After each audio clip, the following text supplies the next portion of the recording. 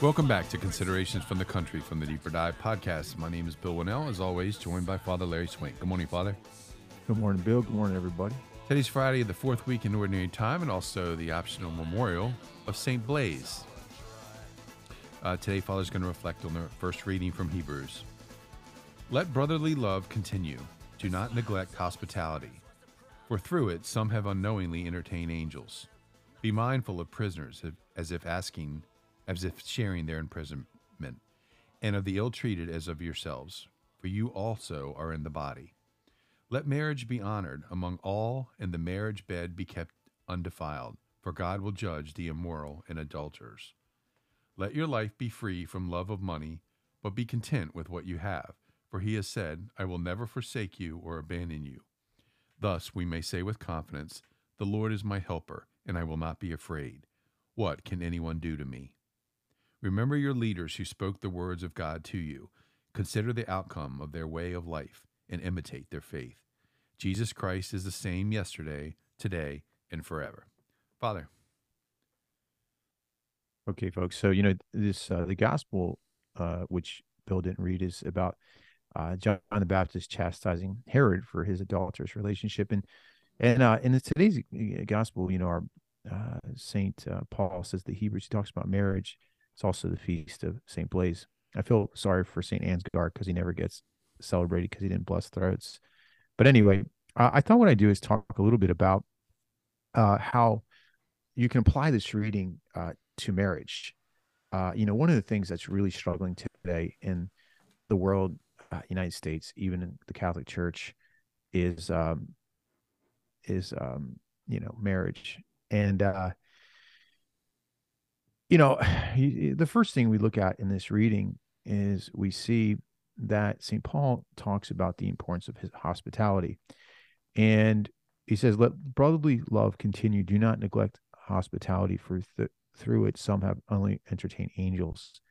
And I think a lot of times when we look at hospitality, we tend to look at, when we see a poor person, we give them money, or, when someone comes over, they need something, if they need milk, we give them milk, if a neighbor comes over. But one of the virtues that's really needed in marriage and family life is hospitality, like putting the needs or the desires of the others before your own, which is very difficult and a constant struggle in marriage. One of the books that I think has helped many marriages, and I talked to a particular lady who was telling me recently how it saved her marriage when it was on the rocks, is the 5 Love Languages. And in that book, I mean, I'm sure many of you have probably read it. It's hard to live. But essentially what it talks about is like everyone has like these different ways of being loved. And essentially, like, you don't love the way you want, but you have to figure out the way the other person would love, and you have to use that. So for instance, some people need physical touch. They need to be hugged. They need like a kiss on the cheek, whatever. Some people like deeds of service. Some people words of affirmation. Some people need all of the above. But anyway, in a marriage, you really have to study, how does my spouse feel loved, and do it. And it's difficult, but it takes sacrifice, but it's a form of hospitality. And it really, really helps marriage. I've seen it 100 times when I talk to couples about this. Number 2, he says, let marriage be honored among all, and let the marriage bed be kept undefiled. Right. And I think too, back in the day, there used to be a custom in Catholic households where the marriage bed had a canopy over it. And it signified, it was sort of like the bed was considered like an altar, a sacred place. Just like in many big churches, there's a baldacchino over the altar. It's a place where the sacrifice is made. And, notice how St. Paul says that marriage bed should be kept undefiled, right? So really saying that, sex is holy. It's a beautiful thing in marriage. It's a powerful thing. It brings couples together, it makes them holy. But there shouldn't be anything happening that would just sort of defile that, right? You don't need movies and things like that to enhance marriages, or contraception would be an example of something that defiles the marriage bed, or anything degrading. So just thing is this, to remember that it's a holy thing. We've lost that sense in our culture today, but there's many studies out there of couples that practice, just beautiful, intimacy, that their marriages are much, much better than those who don't. And then thirdly, it talks about, sort of trusting in divine providence. And I think too, like one of the things that in marriage where, a lot of people we all struggle, is trusting in God that will provide for us. And St. Paul says this, he goes on to say, let your life not be free from the love of money and be content with what you have. He says, the Lord is my helper and I will not be afraid. What can anyone do to me? It was interesting. Last night I was dinner with my mom and dad because I had a funeral. My sister's father-in-law died, and so we went back to my parents' house for dinner.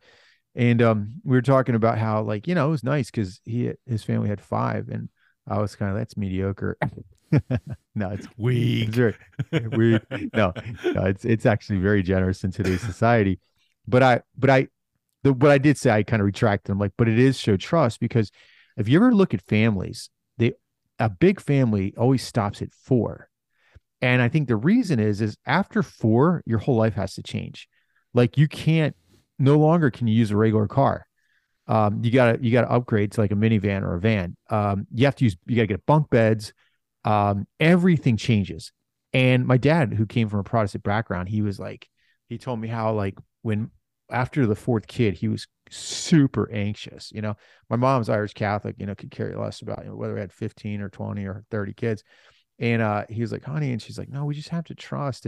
But my dad did. He just kind of, all right, fine. My wife, that's what she wants. We'll have. And when I said after five, he didn't care anymore. Yeah.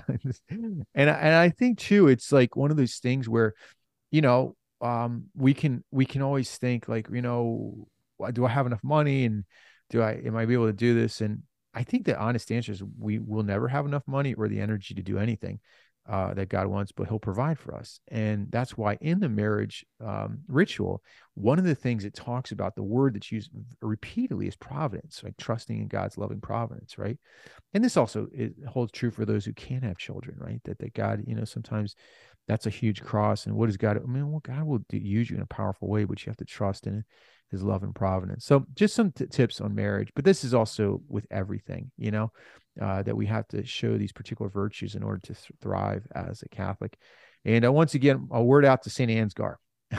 Never gets celebrated. It's because today. we don't have any free. We don't give anything away Well, free. he should have. I mean, there's like probably the joke in heaven. It's like, Ansgar, you should have blessed throats, man. Anyway, so St. Ansgar and St. Blaise, pray for us. God bless you all.